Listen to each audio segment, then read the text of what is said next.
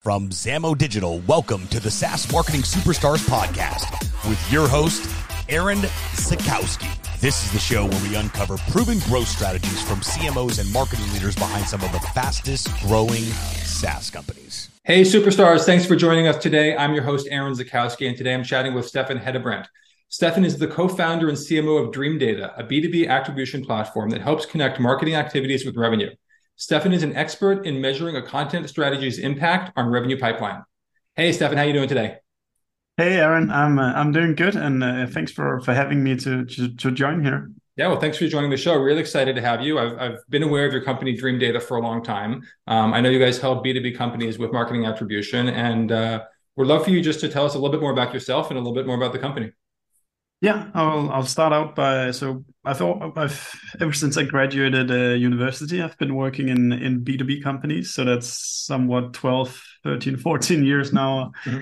And it's always been in companies that has been predominantly digital or like completely digital. So the flavors of what I'm going to say here today is you should think about the bias of always B2B, always in digital companies. So I'm a little bit tilted towards that direction. But ever since I stopped university, I've been working in marketing, growth, business development kind of roles. The last 7 years or so as a like CMO kind of roles, leading B2B marketing teams. And at my last tenure before this company, I was part of this like classic journey of less than 15 employees to 100 employees and zero ad spend up to around $100,000 per month in ad spend. And when you start increasing the amounts to that levels, you start thinking, okay. And the first 10,000 I put in, I had a pretty good, like the cause and effect feeling. Whereas the last 10, 20,000 you put into the machine, it's a little bit, I don't know if it works or not. Uh-huh. So has your background been predominantly in media buying? Like, were you the media buyer or just general growth marketing? Like as one of the things I've been doing. Okay. I would say my approach to the growth and marketing is, I don't care what the discipline is. I just need to figure it out in the case I'm in. Sometimes it's SEO, sometimes it's Google ads, sometimes it's Facebook ads, sometimes it's social selling, review platforms, outbound. For me, it's very much just about figuring out something that works and then try to scale it as much as you can. Anyway, long story short, spend a lot of time trying to think about attribution, and then coincidentally, I got introduced to my now two co-founders of Dream Data, and they had actually been going at this problem. I came at it from a marketing problem. They came at it from an engineering side, where in the business they were in. It's called Trustpilot.com, and it's one of the biggest review platforms in the world. And they had that question of what happens to an account from the moment it's created until the sales team win a deal on it. And the same kind of thinking is still kind of the core of what we do today is, let's take any account that you deal with. Let's take any touch we know of, whether that's website, ads, calls, meetings, whatever. Let's get it all into a timeline. And then at least then you know what happened to the specific account in terms of what left behind that digital trace. And if you know this, then you have a high chance of also spotting outliers, like things that are consistently present when you win deals, or things you spend a lot of money on that never yields any deals. And then you want to do more of the first and less of the latter. So you're trying to tell us then that there's more than just a first touch and a last touch that we should be paying attention to. Absolutely. Right. Yeah, and I think like let me be the first to say, like with attribution, we're really, really, really not trying to make anything up. We're more trying to say, let's look at the digital touches you have available. But very, very importantly, we're going to do this in an account-based data model. So we only work with B2B companies. Mm-hmm. And it's very important that you do account-based attribution here. And what that means is really that in B2B, then you're typically trying to sell to a buying committee, a team of 3, 4, or 5 people or something like that. Mm-hmm. And the ones that typically starts the journeys and the ones that are being affected by your marketing spend, they're very rarely the guys or girls that signs the contracts 5, 6, 7 months later. And that is a major problem if you want to spend your dollars carefully, Mhm. because if your spend is disconnected from when the revenue comes in, then you end up operating very blindly in starting the journeys when there's no kind of money back at the end of it. Right. So you're saying the attribution, if an individual clicks on an ad, you might be able to capture their data and the UTM tracking in the first touch Yeah, within your CRM. But if other people then from the company then end up becoming the decision makers and signing the contract, there could be a disconnect in terms of the data of how did yeah, this organization come in the first place. yeah. And I think it's a much more severe problem that people actually understand. I'll give you just like a simple example. When we have a demo call booked on our website, there's an average of 4 sessions that goes into that journey towards booking a demo call. And the last session, that would always say, or like 99% of the time, somebody came in directly, submitted a demo form. And that's what's being captured also by the CRM system. So it says, okay, this account was won by somebody coming in directly. Uh-huh. But what's almost always the case is that it starts with some kind of marketing activity, referral, or something else. Right. Then the next time it's somebody Googling your brand organically and landing on the front page. And then now the name sticks in the browser, and then you go direct. Uh-huh. So And then you're that only really measuring from the point where somebody submits the contact information into the form, right? And all the touch that's points that happened before, or potentially not even touch points, the engagements that happened before would be totally discarded, even though they were critical in the person finding the platform in the first place. exactly like the demo calls just don't fall down from the sky. They Right. do take a path, and this is the path we're trying to help people understand. And Mhm. now that was just a simple journey of like booking a demo call. Then Yeah. imagine how, like, if you do a six-figure B2B contract, how many touches that you do not grasp if you don't put together this data correctly. Right. Well, as a paid ads agency for B2B, I definitely can relate to that pain and marketing teams wanting to get as much credit as possible for the impact that they're making over there. I mean, Yeah, but it's definitely something that, almost every company that I speak to and that I work with is struggling with this and understanding, if it can't be measured by UTM, did it really yeah, happen?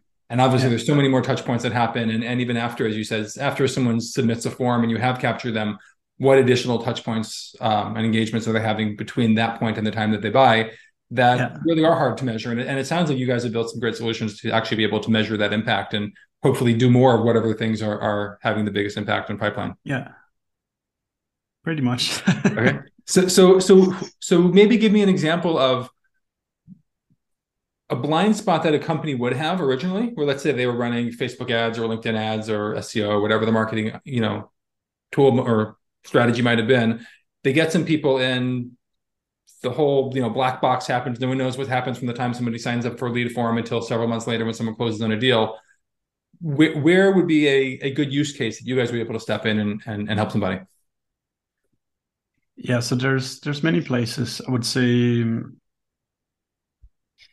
I'll tell you a few things that comes to mind. One thing is knowing the actual length of your customer journeys. And I would say 90% of what people reply you, if you ask them about how long is your customer journeys, they're actually replying from the time that they got a lead until you won the account.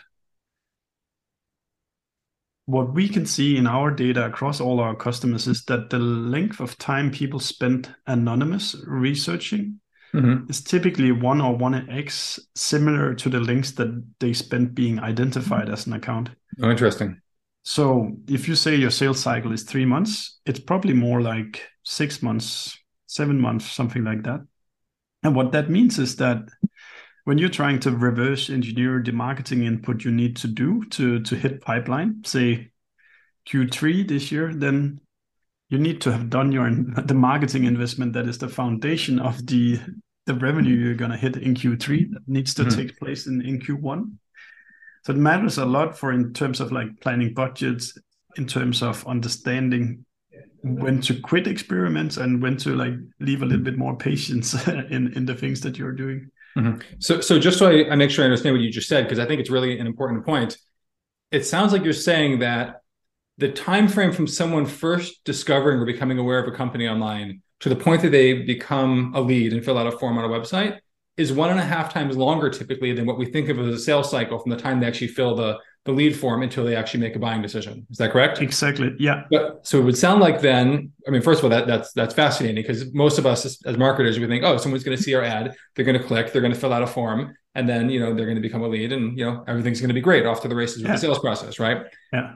In reality, I think what you're probably advocating for is that the branding and the content and the engagement period needs to be something that we believe to be much stronger, I think, in B2B. I think obviously there are many brands that do quite a great job with that, but companies need to be investing more in that part of the marketing journey that we feel can't be measured, can't be attributed, or at least so we think. Maybe it can be. And I would like you to share your thoughts on that. Things take a lot longer time than most people expect. Of course, it depends, So there's, you can catch people in market, and they will have like that journey that pretty much correlates with what you said. Like they click an ad, they convert to a demo call, and then they go into a sales process. But a lot of people, they don't have budgets right now. They don't have projects that they're allowed to work on right now, but they're interested in stuff. And that means that if you then start serving them ads on Facebook and LinkedIn, etc., you can get in front of the right people where you can kind of plant a lot of seeds. And once they do get the budget, or they do have time to jump on another project, because people don't have time for new projects all the time. So that means that hopefully you will be top of mind at the point of time where they actually do have this time. So as you say, like, we need to start planting these seeds earlier than we think, because the point of time when they go right into Google what they're searching for, that's the time where you want to have them type in your brand rather than the competition's. Sure. So I guess where I'd be curious, because it's a fascinating point, just the impact of brand and content, such a long period of time. Most of this stuff doesn't happen direct response, click an ad, fill out a form from cold traffic, and you're off to the races in sales. So I'd like to focus a little bit on that period. Do you have any insights on what type of content or touch points do you recommend, or do you see the data supporting that B2B companies should be engaging in order to warm up those audiences to ultimately get leads farther down the pipeline? So when you say content, do you mean served on us? So I'll ask you I'll clarify my question a little bit. For example, we recently had a debate with one of our clients where they wanted us to promote a PDF white paper or report using LinkedIn lead gen forms, right? Lead gen ads. And, they were getting, $50 a lead, whatever they were getting.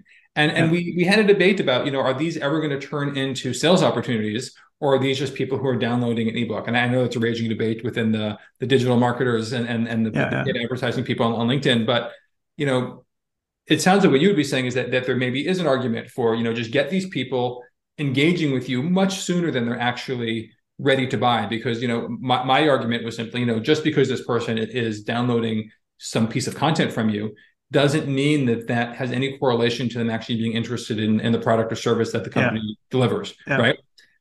So how do you think about getting people, paying for people to engage with the company with a hope that they will ultimately have some product intent down the road after some content nurturing? Yeah. It's a tough one, and I'm pretty sure everybody can pull up cases that are kind of contradicting. I can speak to kind of our own experiments with offering ebooks as like you can download through a lead form on LinkedIn. And my conclusion was that there's a really long way from somebody downloading just a random ebook until they buy something for you. So I would probably not be too set on just getting people to download these ebooks, because I don't think they feel like they're stepping into a sales conversation when they do it. Right.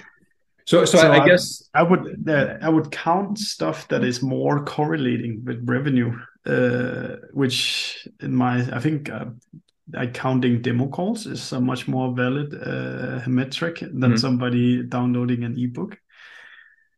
But anyway, for each business it's different. But I would think about what is a trustworthy proxy for us building pipeline at some point. And what you can do is you can just take, if you generated 100 leads from this lead ad, and look, did any of those actually arrive into the sales pipeline or not? Sure. And then you'd have your answer. Right. Right. And I think generally we see that answer. There's always going to be some outliers that come through, but the Absolutely. cost And per meeting is generally much higher that way. somebody's great at building, let's say, automated email flows, or they have a BDR team that then calls the lead, and there's 100 different ways. But in general, I would rather push for getting the right message to the right people, and then hopefully seeing them come to the website and booking demo calls afterwards, where when the intent is stronger than downloading an ebook that they're interested in. So at Dream Data, how do you guys think about doing top of funnel awareness advertising to build that audience of people, we'll call them, the dark web, dark socials for this time period, where they're engaging, they might be seeing some of your stuff, you have no idea who they are, they haven't contacted your company in any way yet. What do you do to build that audience who ultimately, hopefully, turn into demo requests and pipeline down the road? So I can mention a few things we do. I think the biggest one we do is what you can determine as social selling or employee advocacy on LinkedIn. We have a pretty tight program on that, where we have 7-8 salespeople, and you can connect with 100 people per week on LinkedIn. Yep. They have to exhaust those 100 connects on ICPs, meaning like customers, people that look like normal customers. And then they have to post 2 to 5 times a week on LinkedIn as well. So like over time, you build up an audience of who's normally like the ones you sell to, and you then serve quality content in front of them just by posting organically. That is a really strong engine for us. I love that. And then I think last year we were on 70 podcasts, just 70, like yours 70.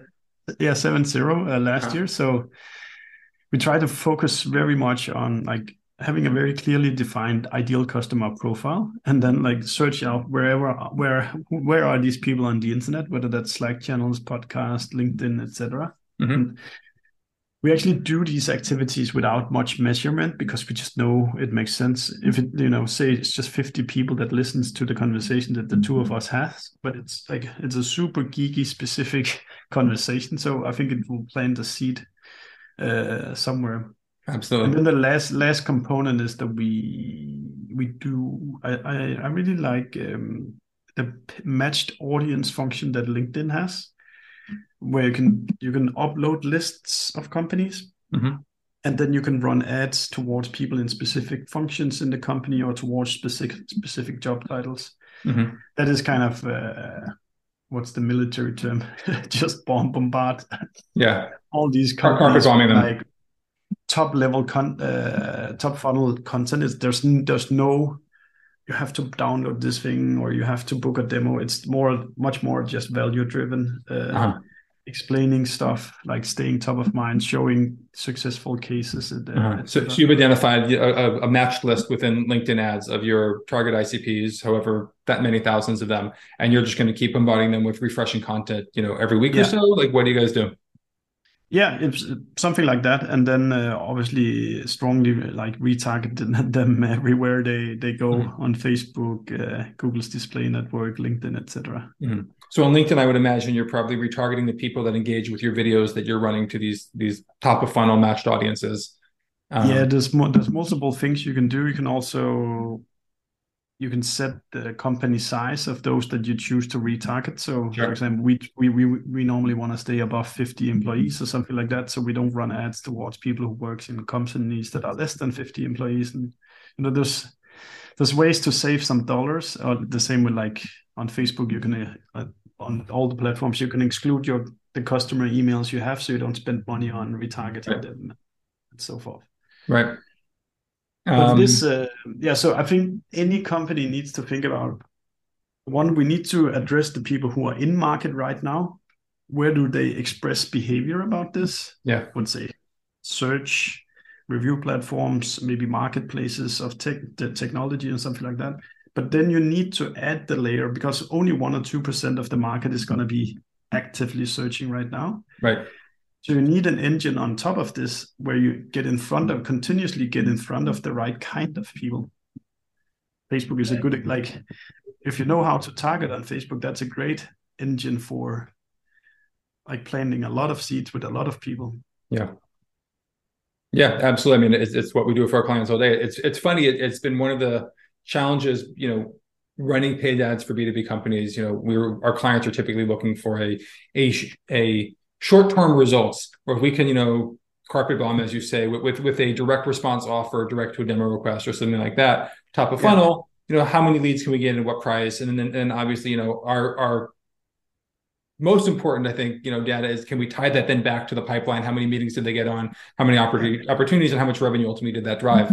yeah, But most of our clients are impatient when it comes to, okay, well, exactly what you're describing. Well, what about just building that demand slowly over time with content? And it's also been a challenge, I think, within the agency. One thing I found, running a Facebook, LinkedIn ads agency targeting B2B and primarily SaaS clients, is that most people at any given time are not in market and are not interested in hiring an agency right now. Unless they're in yeah, market, if we cold email, if we do any type of outreach, no one's interested. The response rates have always been dismal because, yeah, we're maybe perceived as a commodity, even though we think we're better at it when it comes to the B2B space. And yeah, but no one's going to respond. But when we put content out there, when we just kind of continually drip it out on LinkedIn, yeah, or put out ebooks or whatever it might be, we always have people that will come in through our sales pipeline and say, yeah, hey, I downloaded your ebook 2 years ago. I was yeah, just waiting for the opportunity to work with you guys because I knew I wanted to work with you. I just wasn't ready yet. And we've yeah. heard that conversation multiple times. And it's you. I think we have to be reminded, and I think you're a great reminder for myself and probably many of our listeners of do those things that seem like they're not having an impact until down the road you suddenly see that they're having a really big impact, and it just takes a little while to nurture. I think you're spot on. We actually put out some benchmarks last year, across our customers' journeys, our Mm-hmm. customers' customer journey, and the average length in those journeys was from the first touch until a deal was won was 192 days. So that means, like, when you're setting up Facebook ads on a cold audience for your clients, in average, it's not fair of them to expect new deals before 6 months later. Right. Of course, then you need to come up with more trustworthy proxies along the way, so that there's some connection between we start this activity and then some metric hopefully starts going up, so you don't just sit around for 6 months. Mm-hmm. But in reality, what you're facing is that the journey is going to be 6 months from we acquire a click in average until there's a customer. So I think that's a really important point. So what proxy data or metrics do you look at, or maybe the platform Dream Data helps with, to be able to identify engagement that is meaningful before the point where somebody actually comes and reaches out to contact the company? So anything before demo call, I don't really count. So you're not measuring anything that happens before that point. The technology is the metrics that I need to make sure is at a certain level every month. Mm-hmm. is that the demo calls gets booked. Uh-huh. Then of course we're measuring all the visitors that arrive to our website and where they come from, etc.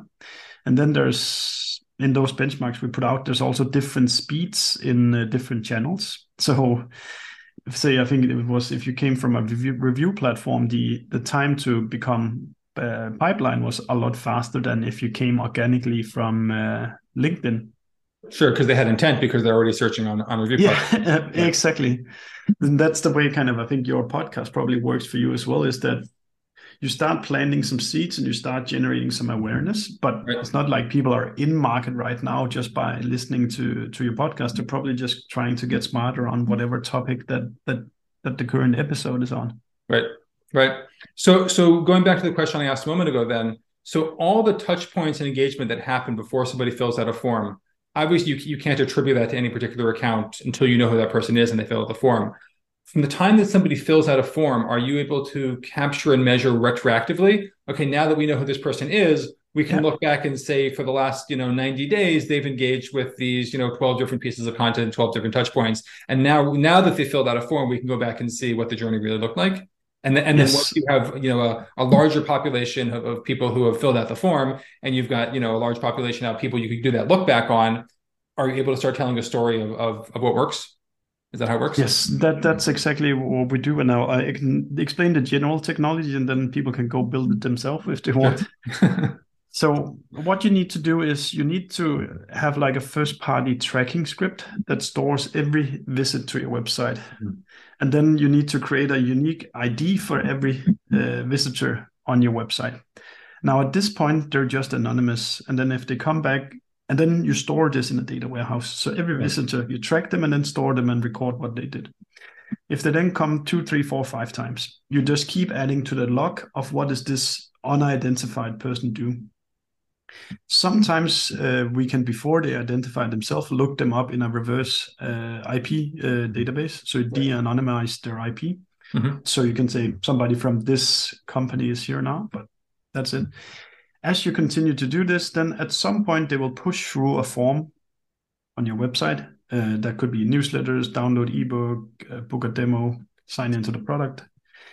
This is the point of time where you get the consent to say, now can I join who I now know who you are with what you did while you were anonymous. Mm-hmm. So you need to get the consent for that process? Yes. And that's the way it stays compliant with GDPR and CCPA and everything like that. That the user gives you consent to actually look at what you did before. Interesting. I wouldn't have thought you needed that. So once you have this, that's when so that's like step one. Okay, now we know one user and his or her history. We then need to join the user with the account that they belong to plot in those touches into the rest of the timeline. Mm-hmm. So what we do here is we look in CRM systems. That's your Salesforce, your HubSpot, etc. If we can resolute the email with an account in there, it's done. If that doesn't work, we look at samodigital.com, or if that doesn't work, we'll just let the user be until we're able to associate them with an account. And this process runs all the time. So track people anonymously, store it in data warehouse, wait until they identify themselves, sort all the touches that they've now identified to an account-based timeline. Mm-hmm. And then you have not only from when they converted, but also what they did way back to the first times they were on your website. Yeah, that makes a lot of sense. And then would it be able then to, in aggregate, figure out, these are the touch points that seem to be impactful on closing more deals, or people who haven't signed up, getting them to sign up, people who read this blog post or downloaded this ebook or whatever the thing might be, and then figure out, oh, this is impactful towards moving conversion. Let's try and get more people to touch this piece of content. Yes, that's when you start applying an attribution model then. So the biggest attribution problem is actually the underlying data model that needs to hold as much information about every journey as possible. Then once you have that, then it's just, applying, let's say, a first touch model. It's just like giving 100% of the credit to all the first touches we know across all the accounts. If you then do that, then it starts amplifying certain things. That could be your Facebook campaign, your piece of content, your specific ebook, or something like that. Does that make sense, Aaron? Yeah, no, it definitely does. It's something I've given a lot of thought to over the years. In fact, there was a certain point where I was thinking about building a similar product, and so it's cool to see that you guys actually went out and did it. I think most B2B marketers have thought about it's probably true. It's probably true. Awesome. I mean, it's kind of got me thinking a lot of directions about both, the marketing that we need to do for my agency as well as for my clients in terms of the stuff that can't be tracked and that's not direct response in the ads, but reminding us how important it is to just get good content out there that teaches people about, the solutions that you can provide and how they can think about it and provides value.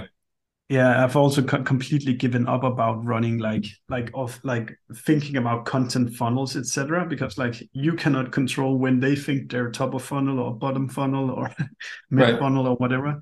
I really regard it as we just need to be constantly putting out high quality content, whether that's one day that it's entertaining or one day it's geeky or whatever it is. We just need to put out quality stuff all the time so we stay top of mind with a positive impression.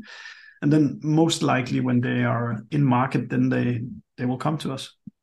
Yeah, that's right. I mean, you can hope that people go through the content the way you want them to, but in reality, it's almost never the way that it works. Then they want to see pricing, but then they want to consume a top of funnel piece of content, and It's how I often look at a product. I mean, I went to Dream Data today, and I got a quick look at what you guys did. And first thing I did is, well, let's go check out the pricing and figure out if this thing's even in budget for what we or our clients could afford. Okay, great. Now I know what your pricing is generally. So now let's go and start consuming the rest of the stuff and understand if this is the right solution. So I think it's how we buy. And then we'll come back in a couple months and make a decision. Yeah. I mean, then in terms of content, then I would typically also start forcing people to think about who's the buying committee that you're trying to sell to. And then like if there's 3 to 5 roles involved in it and you only cover one of the roles really well, then you should probably start thinking about filling the buckets of what are the other people's asking. Particularly when you sell software at a certain price point, you need convincing like a champion that says, I like this product it's only the first step, because maybe there's a RevOps person we need to convince. Maybe there's a CFO. Maybe there's a data processing responsible that we need to convince. And if your website or content, your ads only cater to one of those, then it's very hard to actually sell internally that they should acquire your solution. That's a really insightful point. It makes a lot of sense. I guess my next question would be, so how do you do it? I mean, I could probably brainstorm, but it sounds like you maybe have a solution in mind already. If you've engaged the marketer, they're thinking about the product, you're retargeting them because they watched your videos or clicked to your website. How do you then take that and say, there's probably a conversation going on within this organization with these other functions or job titles. How do we retarget those people with content now that's appropriate for their roles? I think part of it needs to be handled by the salesperson that speaks to the lead or the account, and then like who's typically involved in this buying process. Okay, these people are, and then hopefully you can equip the salesperson then with 2 or 3 links for each of those people that they can forward to them, whether it's a business case. Yeah, something like that.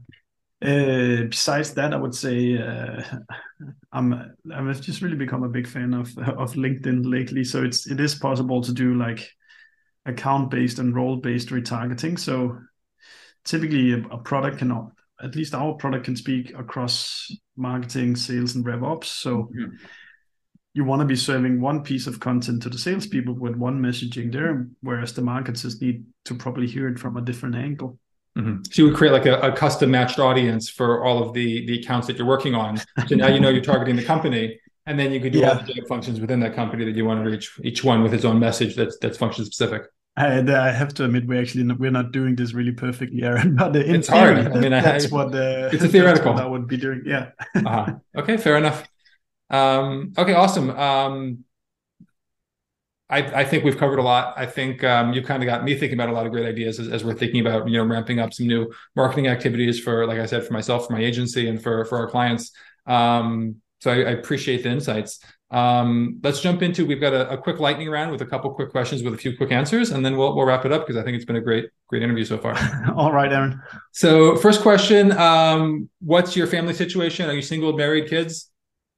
Have a girlfriend and 2 kids. Okay. So with a business and them, and then it's there's not a lot of extra time at the moment. You're a busy guy. I can relate. Yeah. It's great. What book would you recommend for our listeners to read? Be it a fiction, nonfiction, business? It's I'm gonna sound like a cliche now, but I just reread The Art of War with Sun Tzu, and it's like a 2,000-year-old military strategy book that is actually quite helpful in a lot of situations. So it's like a small paper bag, and if you take your time, you can actually extract a lot of value out of it. Very cool. Yeah, I've heard people recommend that book recently as well, other places. What is your favorite marketing or productivity tool to use other than your own Dream Data? That would probably productivity. Then what is that? Okay, so I'll say 3 things. I would say Google Apps or anything there. I would say LinkedIn, and then I would say High Touch. High Touch. It's a reverse ETL platform where you can kind of put data from one place to another. So what you can do if you've defined really good audiences in your data warehouse, say everybody who reached sales qualified lead, then you can push that into Facebook or LinkedIn and retarget them there. Very cool. I'm gonna have to look that up. I don't know that one. Who's your favorite marketing or business leader that you're learning from these days? I mean, there's plenty, but I'm gonna go with I think it was one of the Gong fillers. I think Ud, their CMO or something like that. He Udi. said like, Udi, I forgot his last name. yeah, that different is better than better. That one has really stuck with me. Different is better than better. That's really. I don't know if it was he, but I saw it from him, and I really like if you just do this like feature, Yeah. then like it's an endless competition. But if you stand out and it's different, then like you build a whole different brand affinity, and then people are gonna go say, "Who fucking cares whether you have this feature, this feature?" Right. Well, I think that's brand, right? Yeah, exactly. Brand is differentiation, not based on product necessarily. Yeah, I really try to let our employees have a lot of fun and experiment with stuff, and don't be too corporate, and just see what happens, try stuff out. I love that. And the last question, what's your favorite online community that you're a part of? Or where are you getting information from these days to help you do your job better? I'd have to say all the people I'm connected with on LinkedIn. I think that's really become this culture of people actually they try to impress each other in a good way, so they write better and better and better LinkedIn posts. So you can really build a little bubble of like high quality content creators on LinkedIn. Yeah, that's absolutely true. And I was checking out your LinkedIn profile just this morning, preparing for this interview, and I would definitely vouch that you seem to be part of that competition because you're putting out some great content. So I definitely recommend that everybody go check out Stefan on LinkedIn and connect with him. Yeah. Follow his content. You'll learn a lot, I promise, definitely about attribution marketing. Anyways, thank you, Stefan. It's been a great episode. Really appreciate your time and all the knowledge and experience you shared with us. And thank you so much for joining us today. Really appreciate the chance, Aaron. And if anybody want to ask me a question, they can just send me a DM on LinkedIn. The SaaS Marketing Superstars podcast is brought to you by Zamo Digital Marketing. If you're enjoying the show, please be sure to subscribe and leave us a 5-star review on Apple Podcasts or wherever you're listening. Thanks again.